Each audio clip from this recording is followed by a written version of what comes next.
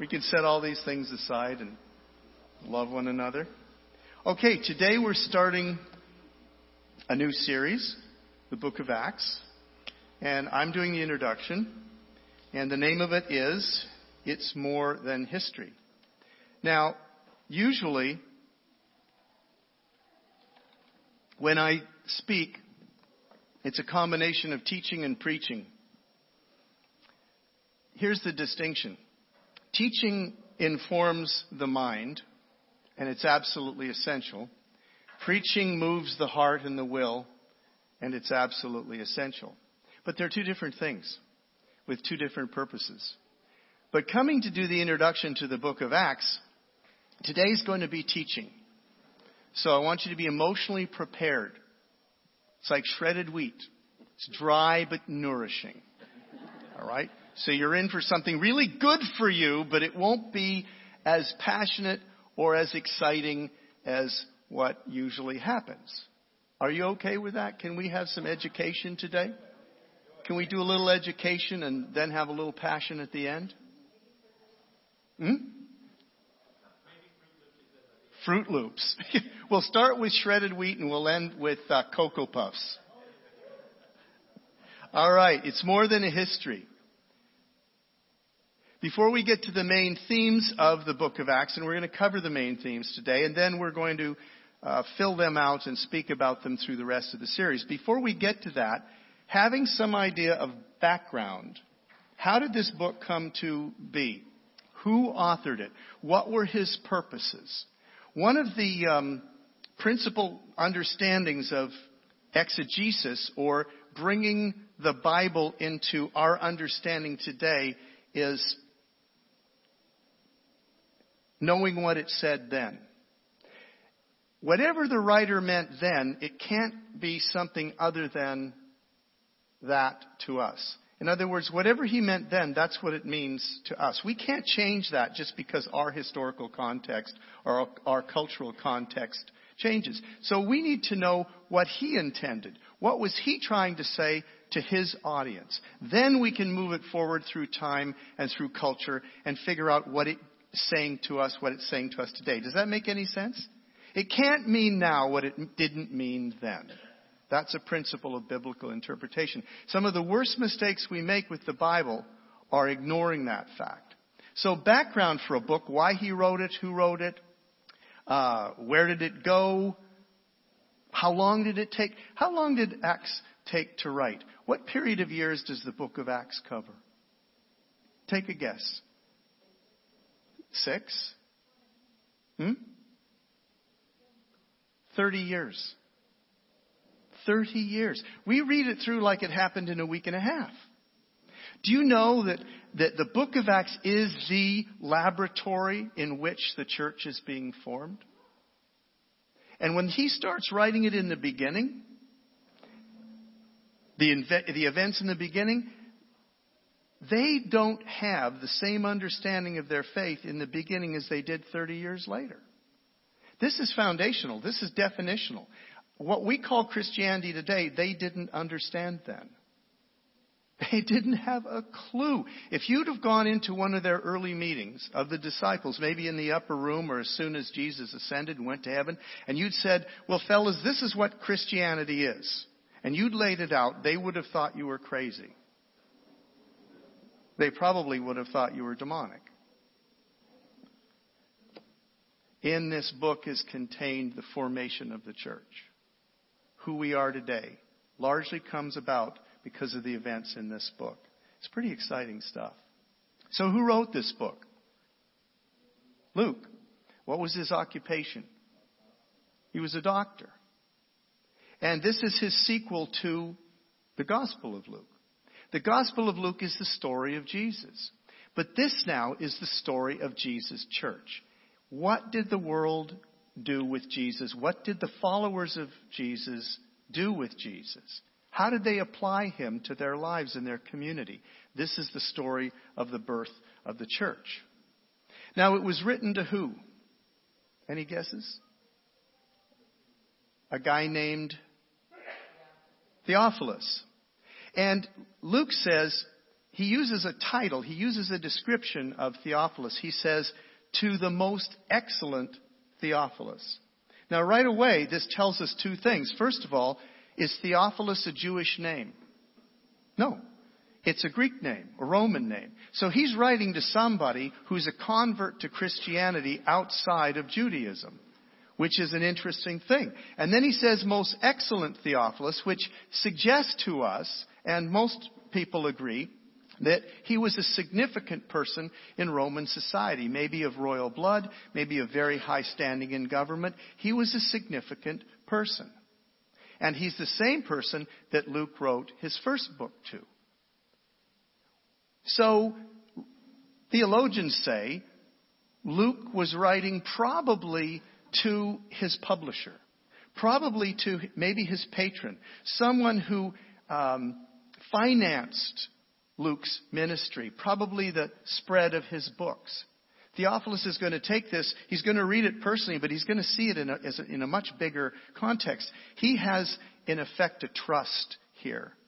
He's been entrusted with something, and he's going to see to it that this book reaches the other churches. So there's a mission involved even in this book. Luke makes it very clear in his first book, in the book of the Gospel of Luke, that he's being extremely careful regarding the accuracy of what he reports. He says, quote, I've carefully investigated everything from the beginning.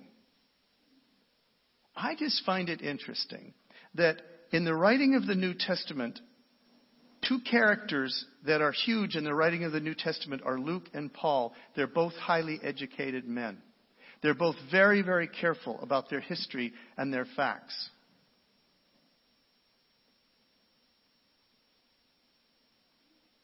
This care is evident as well, and it's bolstered by the fact that Luke was present for Paul for many of the events. In fact, most of the events in the book of Acts about Paul, Luke was present when it happened. Isn't that great source material? You're not going on hearsay here. You have an eyewitness person who is present for almost all of these events in Paul's life, and he's recording it as they go. Folks, that's credibility. I practiced law for 13 years. You were looking for this kind of witness when you present a case. This is your star witness. He saw it. He was there for all of it. He can give first-hand testimony. It's superb. Superb evidence. We have in this book absolutely superb evidence of what took place 2,000 years ago. Isn't that cool? I mean, talk about credibility. Luke was with Paul while Paul was imprisoned in Rome awaiting trial. Luke was with him then. Luke was present when Paul wrote several of his epistles, letters to the churches. In fact, it's not a stretch to say that given Paul's health and advancing age, Luke may very well have written with his own hand, taking the dictation that Paul made for many of his letters. There's no one in antiquity who understands Paul's theology better than Luke. And Luke gives us the play-by-play background for the very events that shape and mold Paul's theology. And Paul's theology is the only reason we're sitting here today. Isn't that fascinating? They think that because Luke was present with Paul while Paul was awaiting trial in Rome, that one of the purposes for the writing of the book of Acts was to provide a court brief for Paul to use when he goes on trial in Rome for his life. In other words, when he's asked by the Roman judge, what gives you the right to say this? And what is this business about you got in trouble with the Jews for heresy? What's this all about anyway? And Paul can say, this is my story. This is it. It's all written out. This is the whole story of my life and purpose and what brings me to this place today, Your Honor. So it may very well have been not simply a letter to the churches, but a letter to the Roman officials as well. It was a court brief. Now, you know Luke's got to be very, very careful about that. If you're going to present this as evidence in a court of law, you better be right about every single point that you write about. And you better have your history and events correct. And he did. Another reason that we can look at this and say this is incredible evidence for the earliest days of the church. For a lot of reasons, we conclude that very serious care went into the writing of this first-hand account of some of the most formative days in the history of the church. Exciting stuff. I said this earlier, but I want to repeat it. Christianity, quote unquote, the definition, Christianity, in the full understanding of what we have today, was not fully formed when Luke wrote the book of Acts. This is transformational times. The book spans 30 years of the development and formation of what we today call the church. Back then, they wouldn't have called it the church. There was no such idea in their minds when the book of Acts was written. They were just a community of Jews who are working out what Jesus means to them in practice. And then Paul goes out with his revelation of the understanding of salvation as a free gift of God, not that you work for, that you simply receive. And that is a bomb going off in Jerusalem. It has huge implications. It's the foundational moment of what the church is going to become. And Luke covers that. Acts gives us a first-hand history of how our faith came to exist as a religion apart from Judaism. It shows us how many of the central ideas and doctrines came into existence. Without the book of Acts, most of the epistles of Paul would be without a context to aid us in understanding them correctly. Seriously. In fact, there's one of the best, I wish we had time to do it, but by watching the missionary journeys of Paul and the order of the churches in which he went to and what happened within them, you can see the development in Paul's thinking of the whole point of our faith being about power, not words. It's what happened in city to city to city that developed his... I wish I had time to do this. Sometime we should. But it's absolutely incredible. Paul failed miserably in Athens.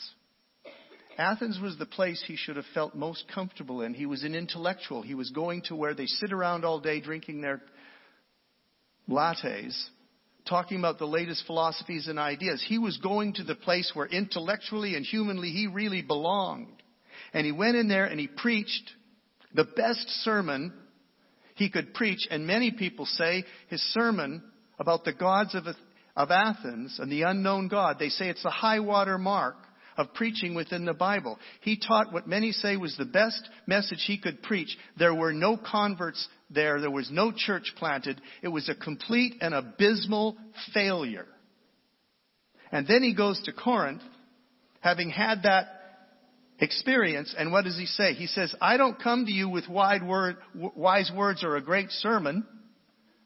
I come to you with a demonstration of the power of the Holy Spirit, so that your faith will not rest on somebody's eloquence to pitch to you, but will rest on an experience and demonstration of the very power of God. You know why he said that? Because Athens was a complete bust. He just failed to do it through human potential. Hello?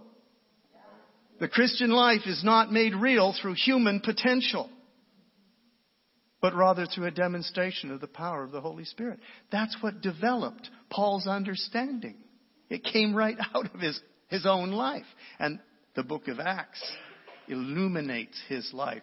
So when he writes to a community and tells them something, we get an idea of why. Isn't that cool? People, context is always important. So here's the four main purposes that are evident in the book of Acts. The first one is, and this is not in ascending or descending order of importance. These are just four main purposes for why he wrote the book. To present a history of the birth and growth of the church. This was a new entity and a new theological concept they were dealing with. So he's letting people know, why do we believe what we believe? What's the context for this?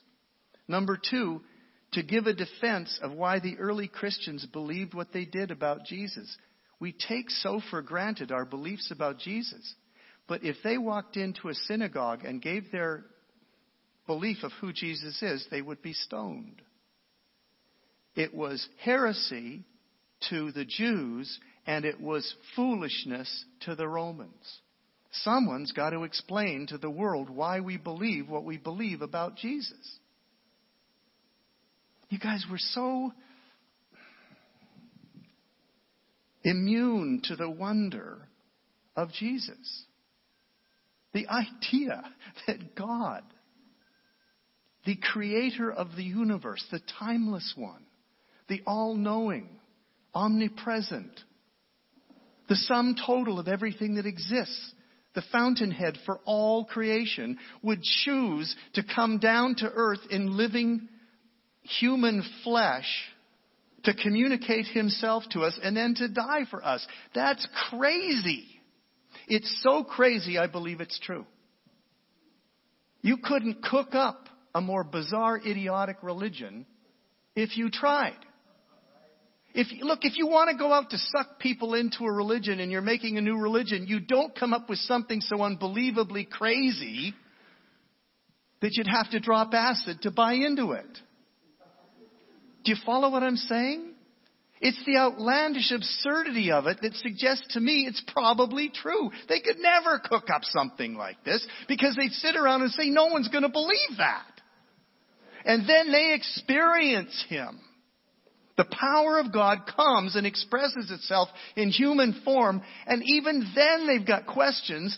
Then he dies and he gets resurrected. And there's no more questions in the room. Now they're convinced and they go out and they tell the world. But they need an explanation. Because they're being attacked on the one hand by the Jews as heretics. And they're being ridiculed and mocked as nutcases by the Romans. Acts is their story. This is why we believe what we believe.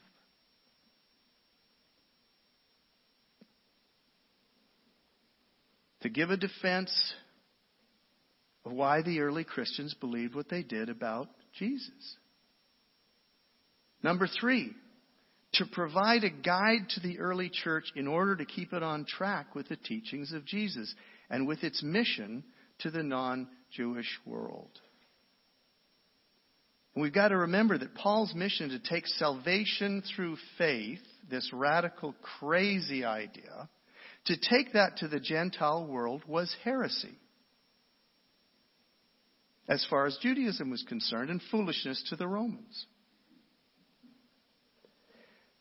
And again, we view this history through the lens of our present day, where Christianity has become a world religion, dominated countries all over the world. Our history is called AD. We see everything through a Christian lens.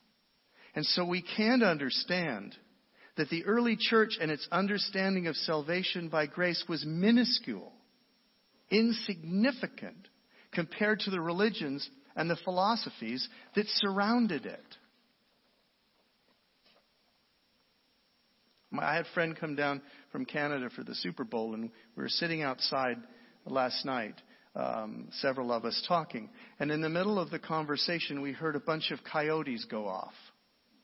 Do you know how the coyotes are circling a rabbit or something? And they've been quiet up until the kill. And then it's, the yelping.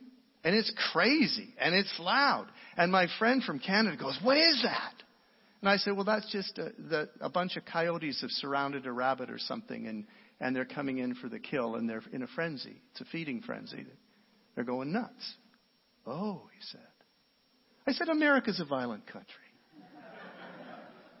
I'm kidding. I didn't say that. Look, I want you to picture that little rabbit surrounded by an entire pack of coyotes, and they're circling in to kill it and destroy it. That is what Christianity looked like with the surrounding philosophies of the day and the surrounding religions. It was nothing. It was completely insignificant. It was 12 guys surrounded by nations that wanted to end their little camping trip.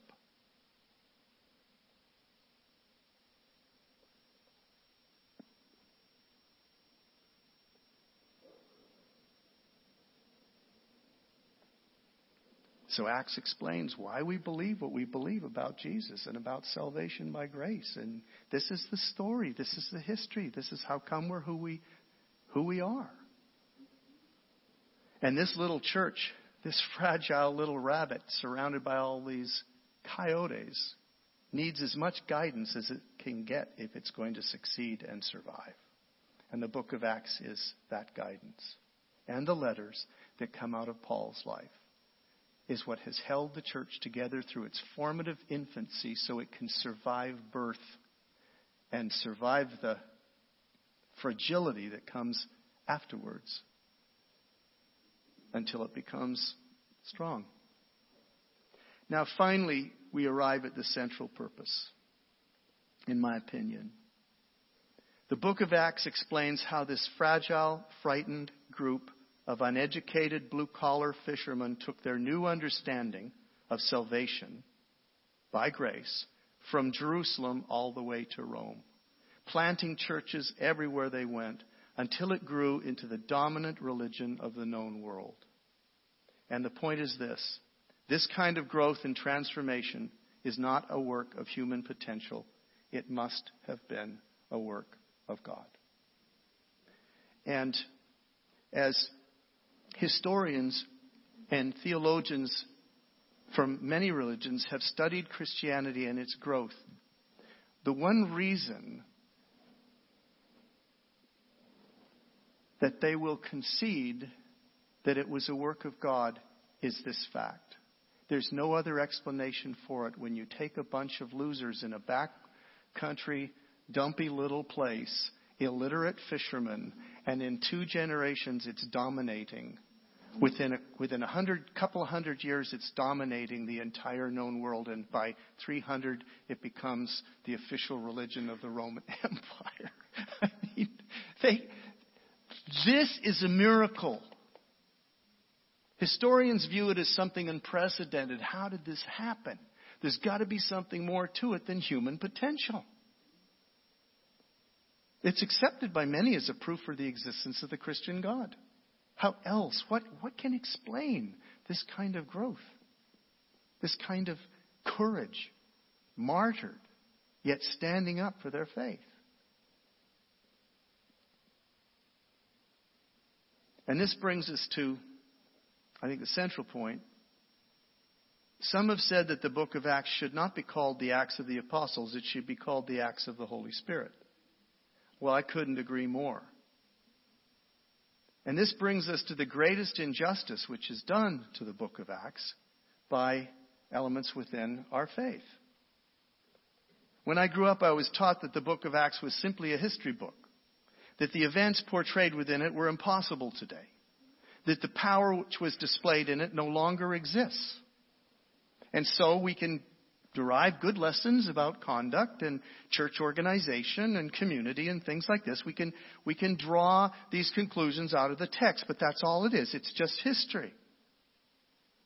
I was taught that the power displayed by the Holy Spirit through the early church was no longer necessary once the book about the power was complete. Let's let that sink in for a minute. I was taught that the power that the book is all about is no longer necessary once the book about the power is complete. Hello? Somehow, we got the idea that once you have a book about power, you no longer need the power the book describes. And I got to thinking, I need an analogy, and here's my analogy. This is like saying that once you've developed the menu for your new restaurant, you no longer need to prepare the food. Hello? Gosh. It is crazy. I'm going to go so far as to say I think it's a demonic deception. Doctrines taught by demons. That we could take something so marvelous and wonderful and turn it into mere history and dismiss it as such, when the whole point of the book is about it. I didn't come here to preach to you with wise and persuasive words and a fancy oratory. I don't want to do that. I'm going to come with a demonstration of the Holy Spirit's power so that your faith will not rest upon wise words by a good orator, but will rather rest on having witnessed and experienced the power of God. Amen. Hello?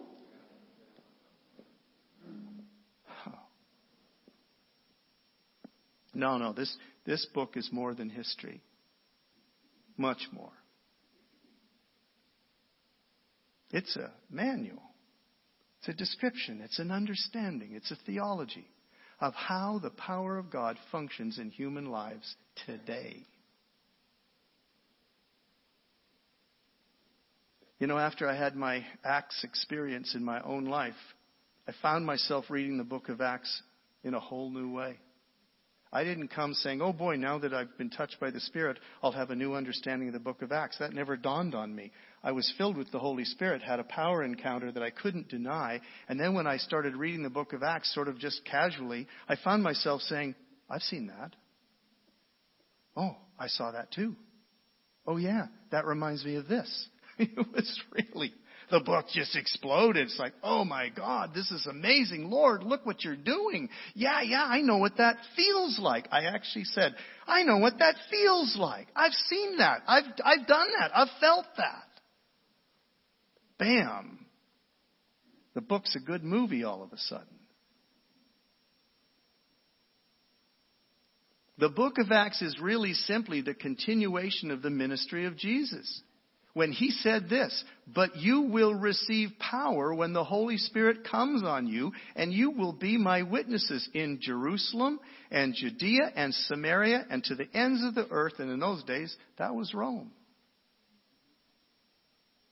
The deeds done by the early church were simply the same deeds they watched Jesus do.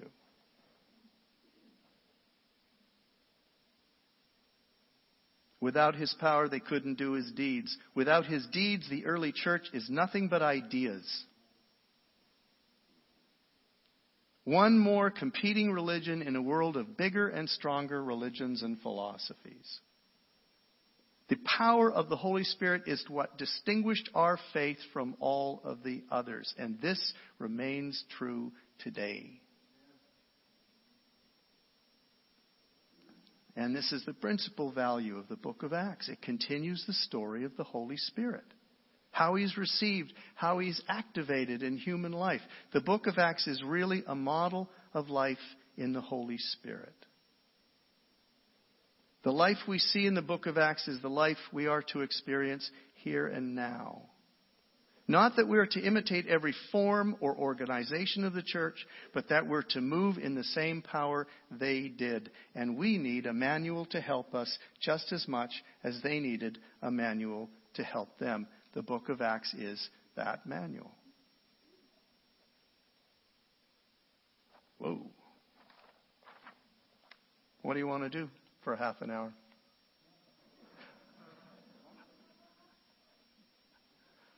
We're done. Let's do some Q&A. This, I hope, has stirred up some things in you. Maybe some thoughts, some comments, maybe some questions, maybe some concerns, maybe some things that aren't clear. Sure. Okay, from what I understand, the sign that you have received the power of the Holy Spirit is speaking in tongues. Okay. Okay. Yeah, but I want to differ with you on that. Okay, fine. Here's the thing. No one ever told me when I got the gift, no one ever told me I can think it. I don't have to speak it out loud.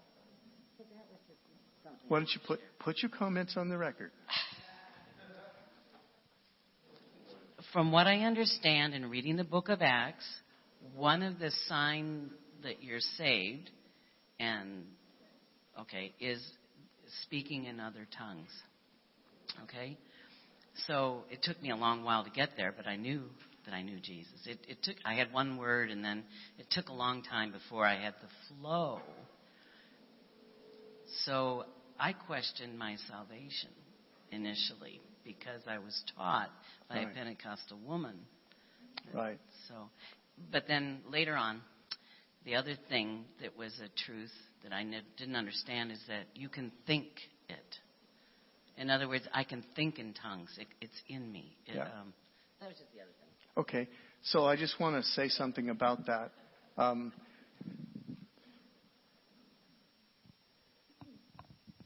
The contemporary work of the Holy Spirit was Azusa Street, 1906, 1909, 1905, 1906, up to 1910. That was the restoration in our age of the work of the Holy Spirit. But the work of the Holy Spirit has been going on since church times, right up until today. And not every outpouring of the Holy Spirit in church history has been characterized by speaking in tongues. Okay? That was the way it came in our age.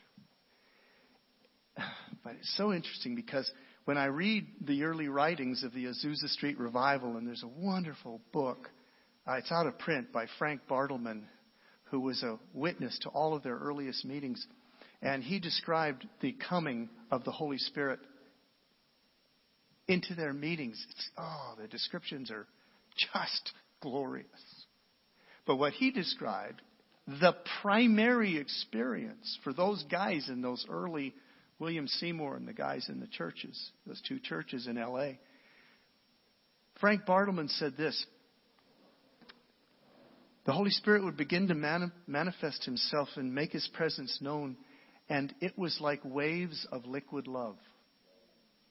That was the phrase he used, waves of liquid love, that would come inside of you and wash through you and leave you so overcome with love that William Seymour had to hide his head in a box.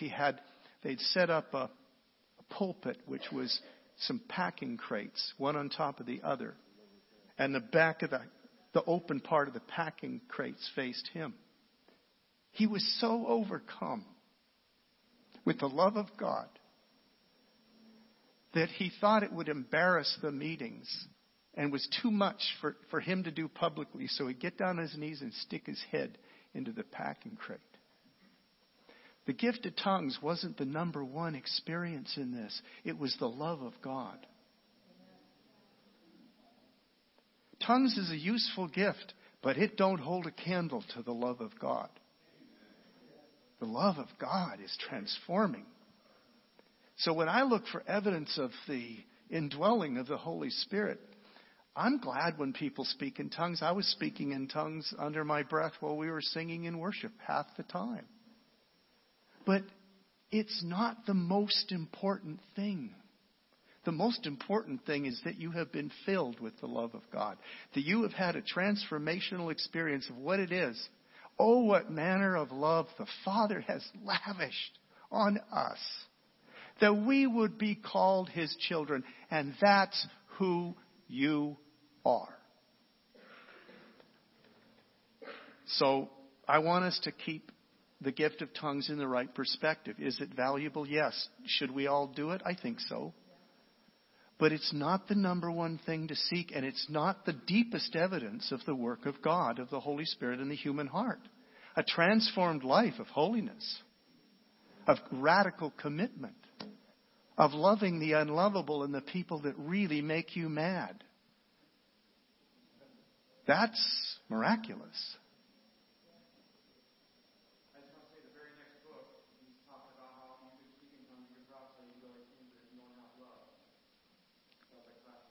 Thank you. The book of Corinthians, their problem was this is good. They were experiencing the power like crazy. All the evidence of the Holy Spirit's presence in their lives is there. But they've gone off on the power so much they've forgotten about love. And Paul has to correct them and say, guys, come on, let's get back to the best thing. The most excellent thing. The lasting thing, the eternal thing. Certain things will pass away. Prophecy, this other stuff pass away. But love? Right? Any more comments or questions?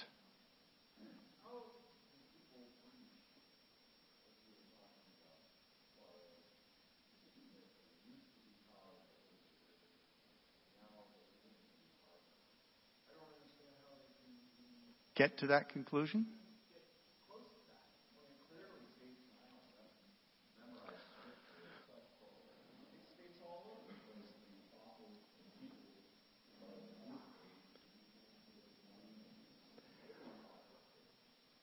you will do greater deeds, Jesus said. My personal opinion of how the church wandered away from the power of God is twofold. First of all, I think it has to do with institutionalization and pride. It's really funny. The worst thing that could happen to a church is to succeed by all of us doing our best.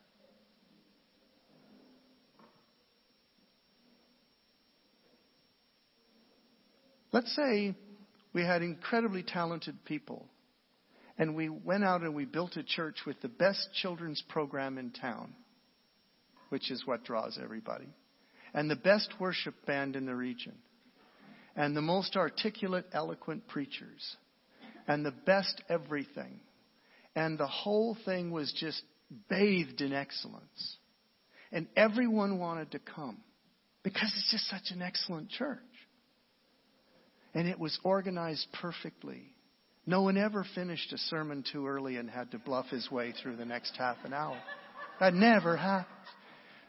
As the second hand sweeps for the final stroke of 12, the service ends and everyone goes to lunch, and no one's roast has ever been ruined in this church.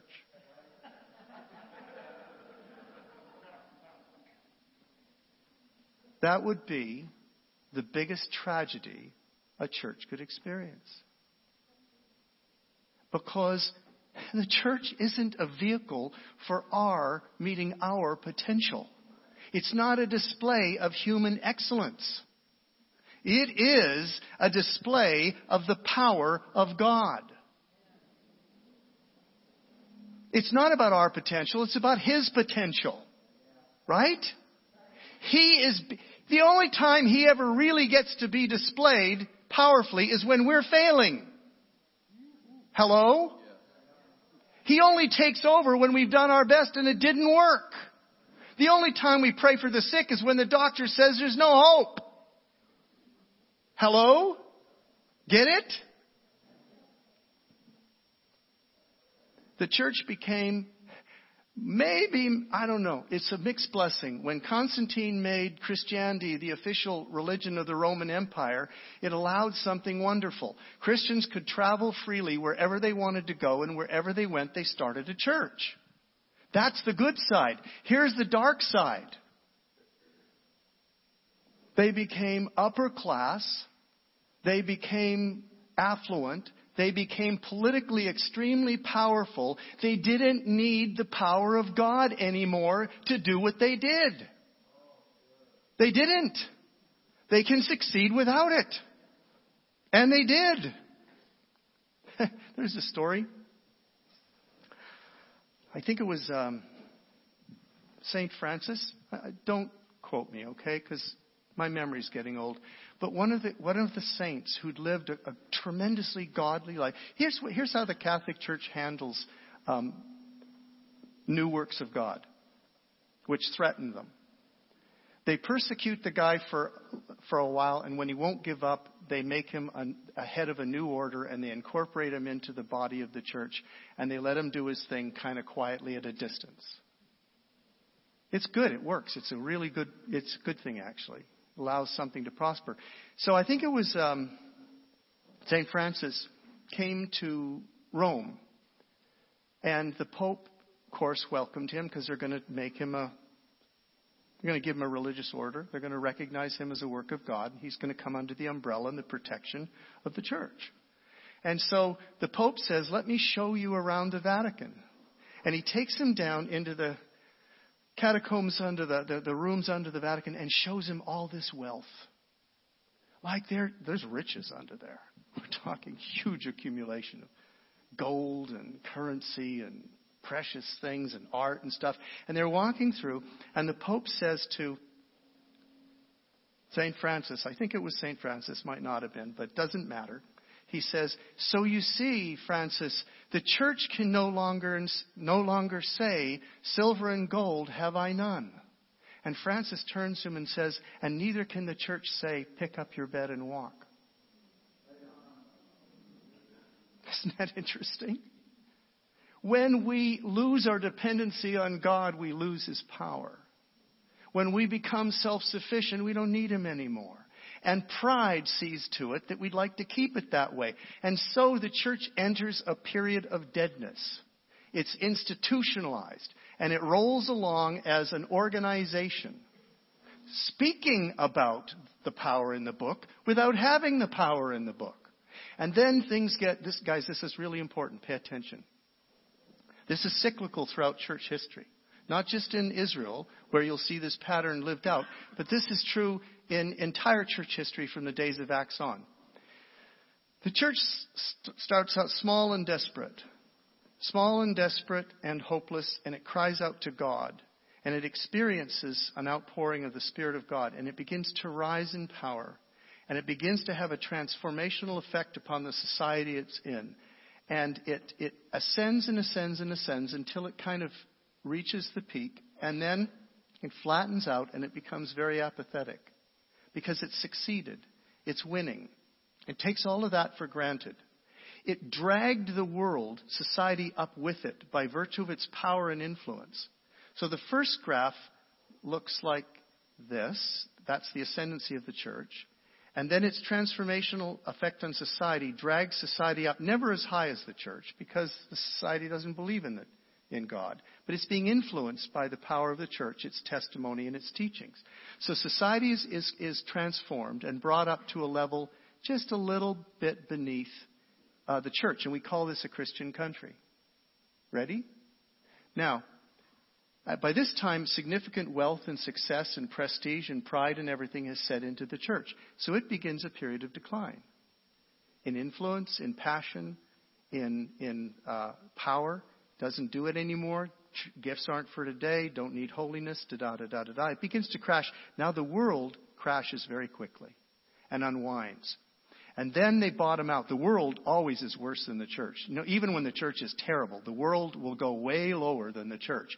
So now society is so corrupt and so foul and so depressing that the church is down there just a few inches above it, and the church becomes incredibly desperate. Oh my God, where are you? Israel was like this all the time. Oh my God, where are you? And the church gets really frightened and really hungry, and it begins to be the church again. And it calls out to God and says, we are in deep trouble. We can't do this on our own. God, we need you. Where's your power? Oh God, come back to us. And what does He do? He listens and He comes back and He starts to pour out His Spirit, and the cycle starts all over again. And church history is this thing going on up to today. Now, would you like to tell me where in this country we are today? I love that optimism. We're going to get powerful, but it might be, I don't think we've reached the bottom yet. A lot of people say, oh my God, we've reached the bottom. No, I don't think so. I think it's going to get a lot worse in this nation. It'll be a post-Christian country. And it'll stink. And there'll be a handful of Christians in this country that pray their guts out and beg God to start all over again. And He's going to come and start all over again. How high up it goes, I don't know. How long it lasts, I don't know. I just know this is the historic cycle of the church in society.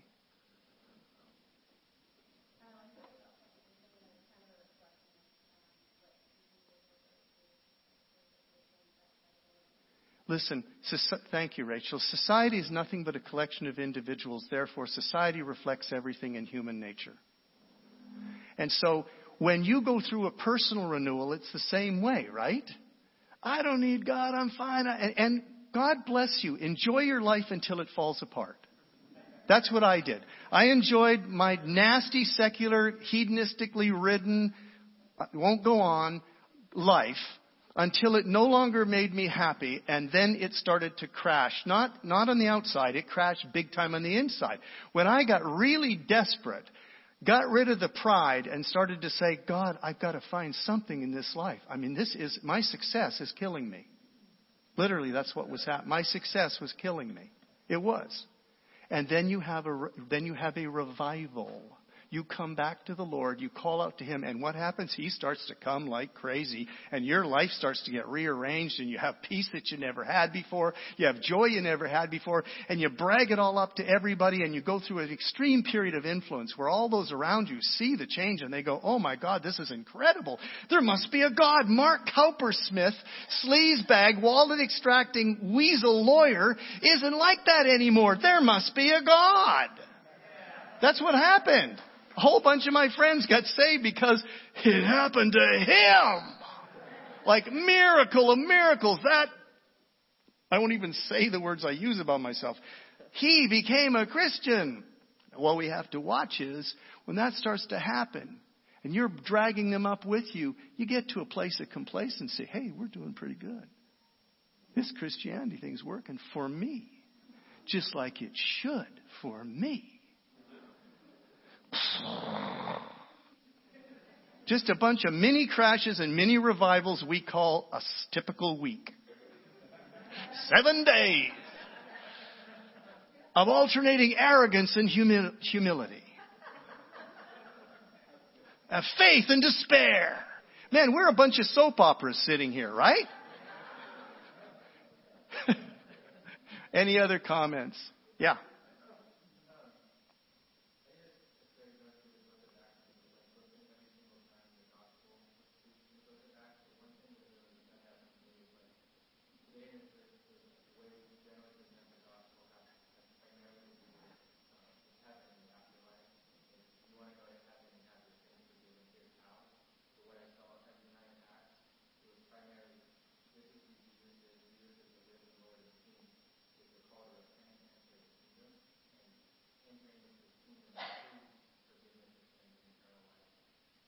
Yeah, absolutely.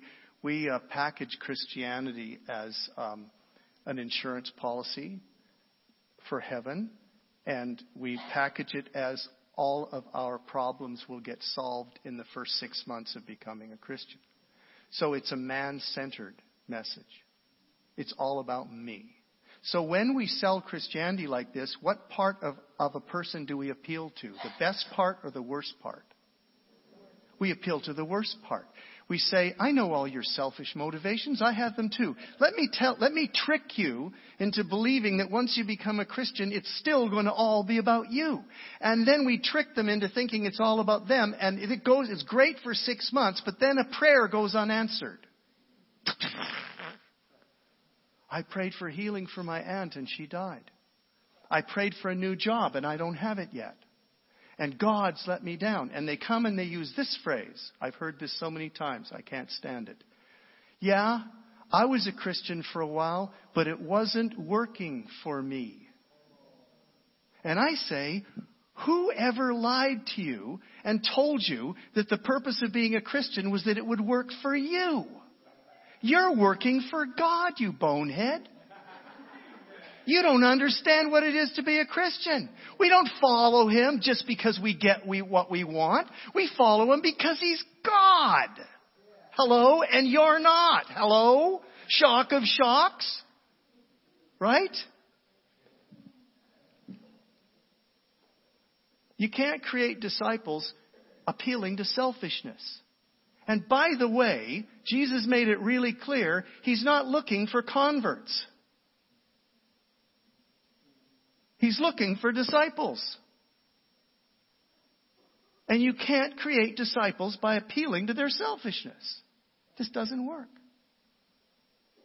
We need to redefine Christianity to the present age. We're living in the most self-centered age in American history. The decades that we're in is perfectly self-centered. The selfishness that's rampant today would be shocking 30 years ago. Really?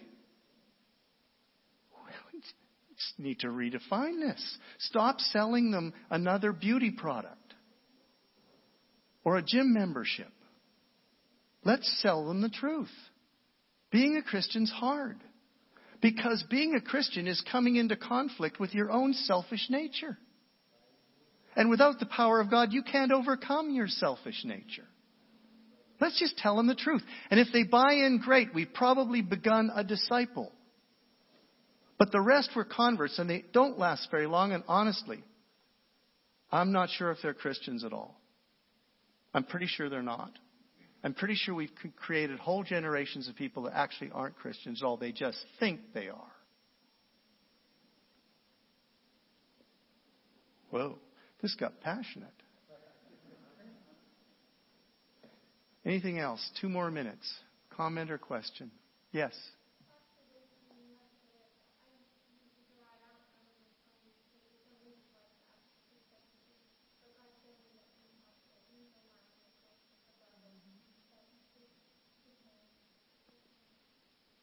He's the line above the tops of the peaks. He's constant. And He's always trying to lift us back up to there. And He loves us and He forgives us. And He's not even mad at us. He simply wants us to live to the full potential of what it is to be filled with His Spirit. Which is what this book is about. Living to your full potential, not to realize your potential, but to realize His potential inside of your life. And inside of you. And we've got to keep that in mind for the book of Acts as we look at it. That's what this is all about. But it's exciting, people. And there isn't anything in that book that we can't see today. And most of it we've already seen. Many of us. Okay? We're done.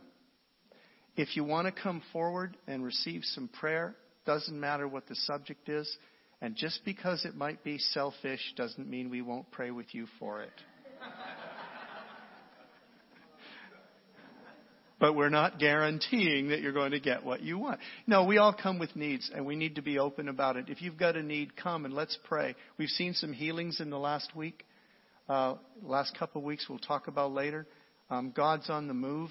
But come and receive prayer. And listen, if this message has moved you in some way and you're saying, yeah, I want to be a disciple, not a convert, but I know I need help.